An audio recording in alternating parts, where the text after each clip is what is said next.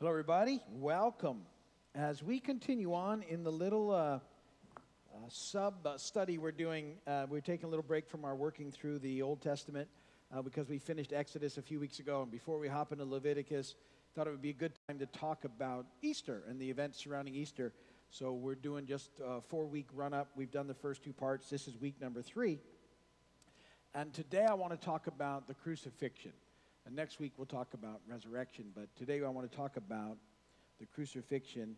And as we've sort of been working through this last week in Jesus' earthly time ministry in the flesh with us, before he comes back again and all that other good stuff. So how he came in, in a very triumphal way, the triumphal entry, we looked at that. And how quickly things have gone south, for lack of a better, just in a few days, everything's turned against him. And now basically we'll see him be utterly rejected as the Messiah King. That people have, they've decided, you're not him for us. We don't care about the miracles, the signs, all this stuff. You're done. And we're going to watch that happen in our reading today. So I want to jump into the first reading. It's in Matthew 27 through 54. And I believe that should be in your notes. Then the governor's soldiers took Jesus into the praetorium and gathered the whole company of soldiers around him. They stripped him and put a scarlet robe on him, and then twisted together a crown of thorns and set it on his head. They put a staff in his right hand and knelt in front of him and mocked him. "Hail, King of the Jews," they said. They spit on him and took the staff and struck him on the head again and again. And after they had mocked him, they took off the robe and put his own clothes on him. Then they led him away to crucify him. As they were going out, they met a man from Cyrene named Simon, and they forced him to carry the cross. They came to a place called Golgotha, which means the place of the skull. There they offered Jesus wine to drink mixed with gall, but after tasting it, he refused to drink it. When they had crucified him, they divided up his clothes by casting lots, and sitting down, they kept watch over him there. Above his head, they placed the written charge against him. "This is Jesus, the King of the Jews." 2 robbers were crucified with him, one on his right and one on his left. Those who passed by hurled insults at him, shaking their heads and saying, "You who are going to destroy the temple and build it in 3 days, save yourself. Come down from the cross if you are the Son of God." In the same way, the chief priests, the teachers of the law, and the elders mocked him. "He saved others," they said, "but he can't save himself. He's the King of Israel. Let him come down now from the cross and we'll believe in him. He trusts in God. Let God rescue him now if he wants him, for he said, 'I am the Son of God.'" In the same way, the robbers who were crucified with him also heaped insults on him. From the 6th hour until the 9th hour, darkness came over all the land. About the 9th hour, Jesus cried out in a loud voice, "Eloi, Eloi, lama sabachthani," which means, my God, why have you forsaken me?" When some of those standing there heard this, they said, "He's calling Elijah." Immediately one of them ran to get a sponge and got a sponge and filled it with wine vinegar and put it on a stick and offered it to Jesus to drink. The rest said, "Now leave him alone. Let's see if Elijah comes to save him." And when Jesus had cried out again in a loud voice, he gave up his spirit. At that moment, the curtain of the temple was torn in two from top to bottom. The earth shook and the rocks split. The tombs broke open, and the bodies of many holy people who had died were raised to life. They came out of the tombs, and after Jesus' resurrection, they went into the holy city and appeared to many people. When the centurion and those with him who were guarding Jesus saw the earthquake and all that had happened, they were terrified and exclaimed, "Surely he was the Son of God." Blessed be the word of the Lord. So, as we come to the beginning of this text, Jesus has already felt numerous blows of rejection. Judas has betrayed him. Peter has denied him. The disciples have abandoned him. The courts have found him guilty of blasphemy. And the crowd has cried out for his crucifixion. And now the descent continues as we engaged in our reading. The Roman soldiers sort of dramatize mankind's rejection of Jesus as king. They play this mean game, this sadistic game with Jesus, outfitting like a king, but with a cast-off robe, a crown of thorns, a reed scepter, and a mocking tribute. Hail, King of the Jews. It would have been horrible for anyone to endure, but you know, this is Jesus, whose rightful throne is encircled by a rainbow resembling an emerald, in Revelation says, whose rightful attendants are 24 elders, also seated on thrones, and thousands upon thousands of angels, and beings too extraordinary for description that we can understand, whose rightful worship resounds with holy, holy, holy is the Lord God Almighty. You are worthy to receive glory and honor and power. And that's what's happening around the throne room of God, all the time. This respondent, amazing worship, and that's what Jesus, the King, deserves. And yet here in this time, he's mocked and beaten and humiliated in this whole process. And these Roman guards sort of make this parody of him. And it's along with the rejection of the world at that time. And the entire event of the crucifixion shouts rejection. And it's all been prophesied in the Old Testament. He was taken outside the holy city, rejected by the people, just like the sin offering that we read about in Deuteronomy. He was offered wine mixed with gall, which tasted like bile. And sometimes people have said they think it was like a narcotic or something, but more likely it was just more of this mocking sort of rejection. And it was predicted in Psalm 69:21. They put gall in my food and gave me vinegar for my thirst. He was crucified on a man-made tree, which was the sign of God's curse. Deuteronomy 21:23. You must not leave his body on the tree overnight. Be sure to bury him that same day, because anyone who is hung on a tree is under God's curse. His clothes were confiscated, leaving him nothing. Again, fulfilling Psalm 22:18, which is a psalm of the Messiah's rejection. Psalm 22, they divide my garments among them and cast lots for my clothing. They crucify him between two criminals, two robbers, which was Isaiah 53:12 let us know was going to happen. Therefore, I will give him a portion among the great. He will divide the spoils with the strong, because he poured out his life unto death and was numbered with the transgressors, the criminals. For he bore the sin of many and made intercession for the transgressors. So rejection is like, in every single act that we see taking place during this crucifixion, and had all been prophesied of the coming Messiah, that these are the things that would happen, but nobody seems to catch what's going on.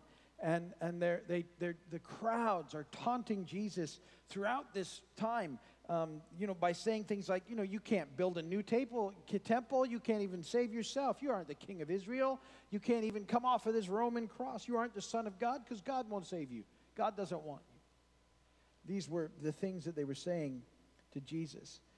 And think about, to Jesus, the fully God, fully man, the one who came to seek and save that which was lost, the one whose mission was to rescue us from darkness.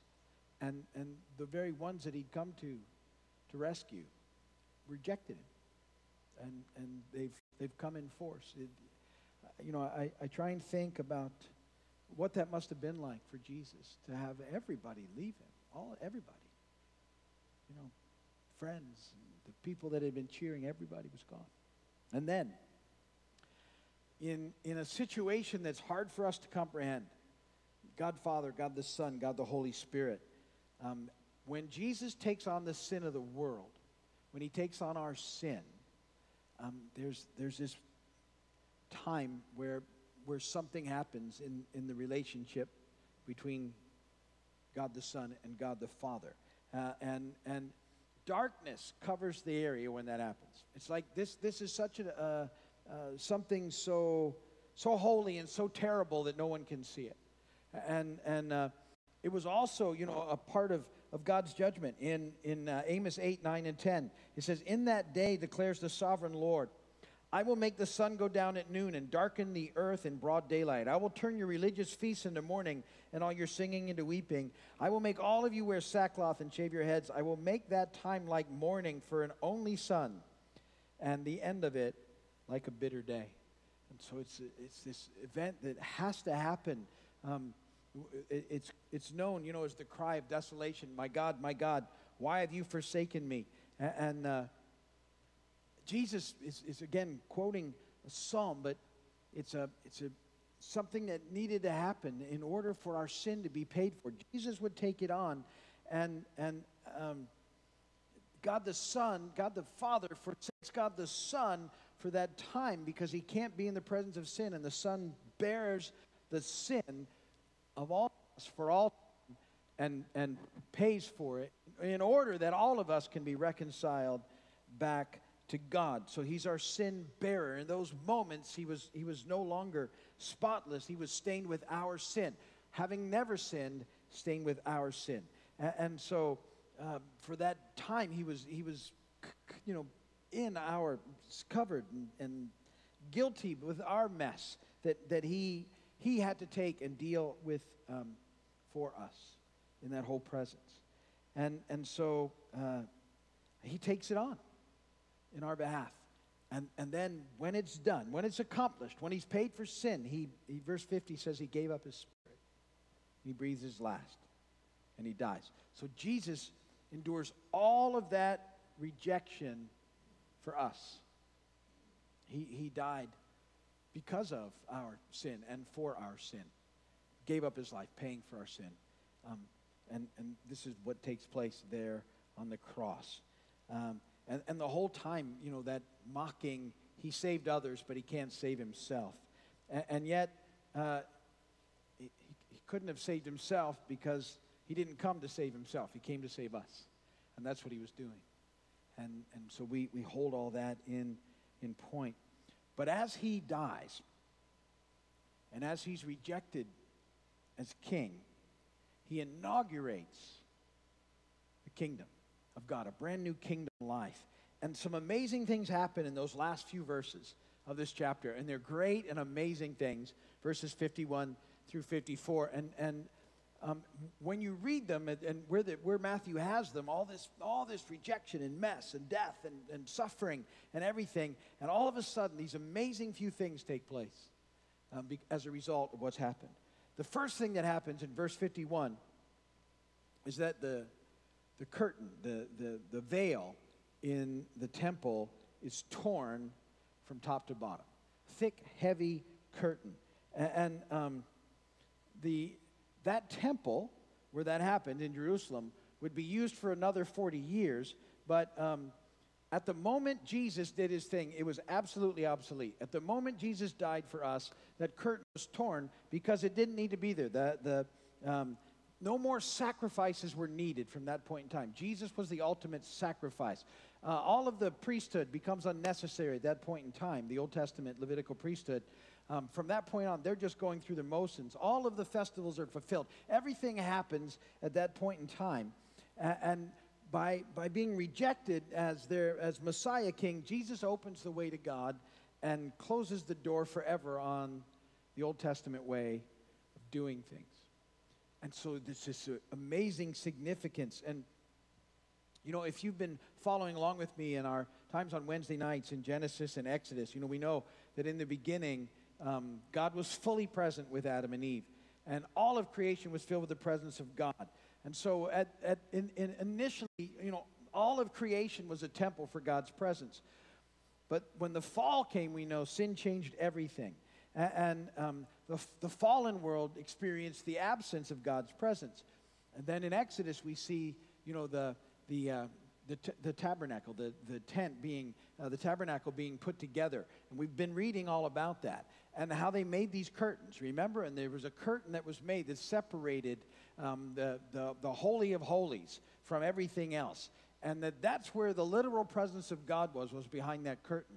And only the high priest could go in there, and only once a year to atone for sin. And we just read about all of the stuff he had to go through to get in there. There was a huge ceremonial washing, and he had to wear the right things in the right ways, and he had to be without blemish and everything to have access to the presence of God and only to, like I said, deal with people's sin for that time.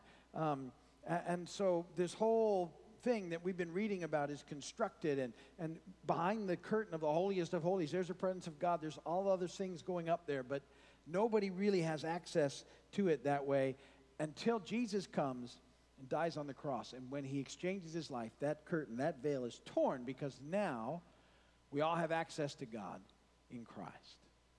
God chooses to see us. I talk about this time in the perfection of his Son, and now we're so that we have and can enjoy his presence. Hebrews 9, 1 through 3. Now the first covenant, all the Old Testament stuff, had regulations for worship and also an earthly sanctuary. A tabernacle was set up. In its first room were the lampstand, the table, and the consecrated bread. This was called the holy place. Behind the second curtain was a room called the most holy place. And that's where the presence of God. We've just studied all of that. Matthew 27, 50, 51 again. When Jesus had cried out again in a loud voice, he gave up his spirit. At that moment, the curtain of the temple was torn in two from top to bottom. The earth shook and the rocks split because of what happened. Hebrews 10, 19 through 25. If you've come here for any length of time, you know this. Therefore, brothers, since we have confidence to enter the most holy place by the blood of Jesus, by a new and living way opened for us through the curtain that is his body. And since we have a great priest over the house of God, let us draw near to God with a sincere heart and full assurance of faith, having our hearts sprinkled to cleanse us from a guilty conscience, having our bodies washed with pure water. Let us hold unswervingly to the hope we profess, for he who promised is faithful. Let us consider how we may spur one another on towards love and good deeds. Let us not give up meeting together as some are in the habit of doing, but let us encourage one another, and all the more as you see the day approaching. When Jesus died on that cross, the heavy curtain was torn. So now in Christ we have access to the literal presence of God, confidence to enter the most holy place because of what Jesus has done. So, I mean, when you think about what that means, this access you now to have God. So like when you prayed this week, your prayers were heard because the veil was torn. When you're forgiven for your sins, you're forgiven because the veil is torn. When you enjoy the presence of the Lord, it's because the veil was torn. When you think of your, eternal life with him, it's because the veil was torn at that moment in time. And so it's an amazing thing that happens. The curtain is torn. We have access to God. Then there's another neat thing that happens. Verses 51 through 53. And let me read it to you again. It's kind of an interesting little story, in case you missed it. I should have copied it down in the other part of my notes, but I didn't. Here. No?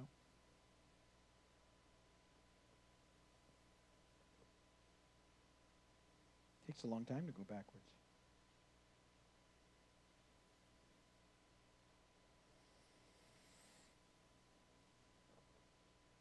Here we go. The curtain was torn from top to bottom. The earth shook and the rocks split. The tombs, listen to this, the tombs broke open, and the bodies of many holy people who had died were raised to life. They came out of the tombs, and after Jesus' resurrection, they went into the holy city and appeared to many people. And that's pretty interesting, right? You don't have that happen every day. I bet most of you have never seen that actually happen. And even thinking about it is really amazing. And people go, well, what's going on? And so when you read it, there probably is a comment in the wrong space, because it sounds like when the rock split, these people popped out. What we really believe has happened is that the rock split, all this stuff happens. Then when Jesus rises and defeats death, this little group of people also pops up, which is pretty cool. And you think, well, that's kind of weird. You don't talk about that much. Here's the thing. So, and think about it this way. So here the one that they had rejected as Messiah, who they said couldn't even save himself, is amazing enough. In his death, he defeats death, and he breaks open the dungeons of the dead, and this little crop of people pop up in the process. And so, and it hints to our future as saints walking out of death. But here's the thing. So the people of Israel, we've talked about this, had feasts that they celebrated. every year. 7 feasts that they were required to celebrate. The first 3 every year were Passover, unleavened bread, and one called early first fruits. And they all happen in that 3-day period. That's how they all are observed. Passover happens, unleavened bread happens right after it, and then Sunday is this early first fruits celebration. All right, and that early first fruits it's the smallest harvest of the year that's celebrated. So that's a harvest. So Jesus fulfills perfectly, date specifically, Passover, because he's a sacrificial lamb, and he hits it perfectly. And then unleavened bread, because he said, I'm the bread from heaven, this is my body broken for me. He fulfills that one perfectly, body broken on the cross. And then early first fruits is a very first harvest festival. It's a very small one. So the very first harvest that was celebrated was these 500 or so people that raised from the dead with Jesus and are walking around and seeing. How long they hang around, I don't know. It doesn't say. But they were raised from the dead, first harvest. Now, well, that's pretty cool. Okay, the next of the feast, if you know the 7 feasts, is Pentecost. You guys have heard of that, right? Pentecost. So, and that happens 50 days later. That's why it's called Pentecost. 7 Sundays in a day. So, Pentecost, 50 days later. All right, so Pentecost is fulfilled too, because the Holy Spirit comes at Pentecost, and Pentecost is another harvest festival. And it's bigger than the first one, but it's not the biggest one. It's a good one, but it's not the biggest one. What happens at Pentecost when the Holy Spirit comes? Peter preaches under the anointing of the Spirit, and thousands of people are added to the church. 3,000 men plus women and children. 10,000 maybe? So you have another harvest of souls that happens. That first one's pretty cool, breaking out of the tomb. Got to admit, that's pretty cool. And then Pentecost is another harvest. Thousands of people, the church starts on that day. So that's number 4. There's 3 feasts left. Trumpets, Judgment, Atonement, Tabernacles. All right? So there's 7 feasts all the time. Now these 4 have been fulfilled. Trumpets is another that's the big harvest feast. At trumpet sound, it says, when trumpet sounds, that's the end of the harvest. And so these 4 have already happened. We're waiting on number 5. We're in a tension between 4 and 5. We're waiting for trumpets. What else did we just study that happens at trumpets? That's when a bridegroom comes for his bride, right? Trumpets. He blows a trumpet, so she's ready. So this next trumpet is our bridegroom returning for us as a bride, so we're supposed to be ready. And it's also the end of the harvest season. We're going to go back with him. That's coming. That's number 5. 6 is judgment, which, fortunately ours was taken at the cross. We passed that one. The last one's tabernacles, and those 3 happen all together. Tabernacles is Jesus went to make a place for us, right? And he's coming back when it's ready, because we know that from the last thing we studied. So those 3 are going to happen at some point. And we know those 3 are going to happen because those first 4 happened. It's just now, it's like easy. Well, you see, got 7, and if 4 have been fulfilled, it's pretty easy to know the other 3 are going to happen. It's just when. So when does trumpets happen? Trumpets happens when God sends Jesus back for us. That's it. That's the end of the harvest. So what are we supposed to do? We're supposed to stay busy till he comes. Pretty cool stuff, though, right? So all these things are happening in the process. And then verse 54, these centurions and soldiers, they're the same governor's soldiers that had been abusing Jesus and mocking him as king and crucified him as a criminal. And you know what they say? Surely this was the Son of God. Wow. Huge statement when you consider its source as to what was happening. All of a sudden, all the darkness and the shaking and the whole deal. And surely this was the Son of God. Pretty significant. So that's where we're at. And I jumped ahead a little talking about the feast. But next week we'll talk about resurrection and all that means for us and what that looks like. And I hope that those things are going to help you as we celebrate Easter, so that it's a big deal, all these things that happen. If you're watching my video, thanks for watching. Come and join us. And we'll see you soon. But that's good for today.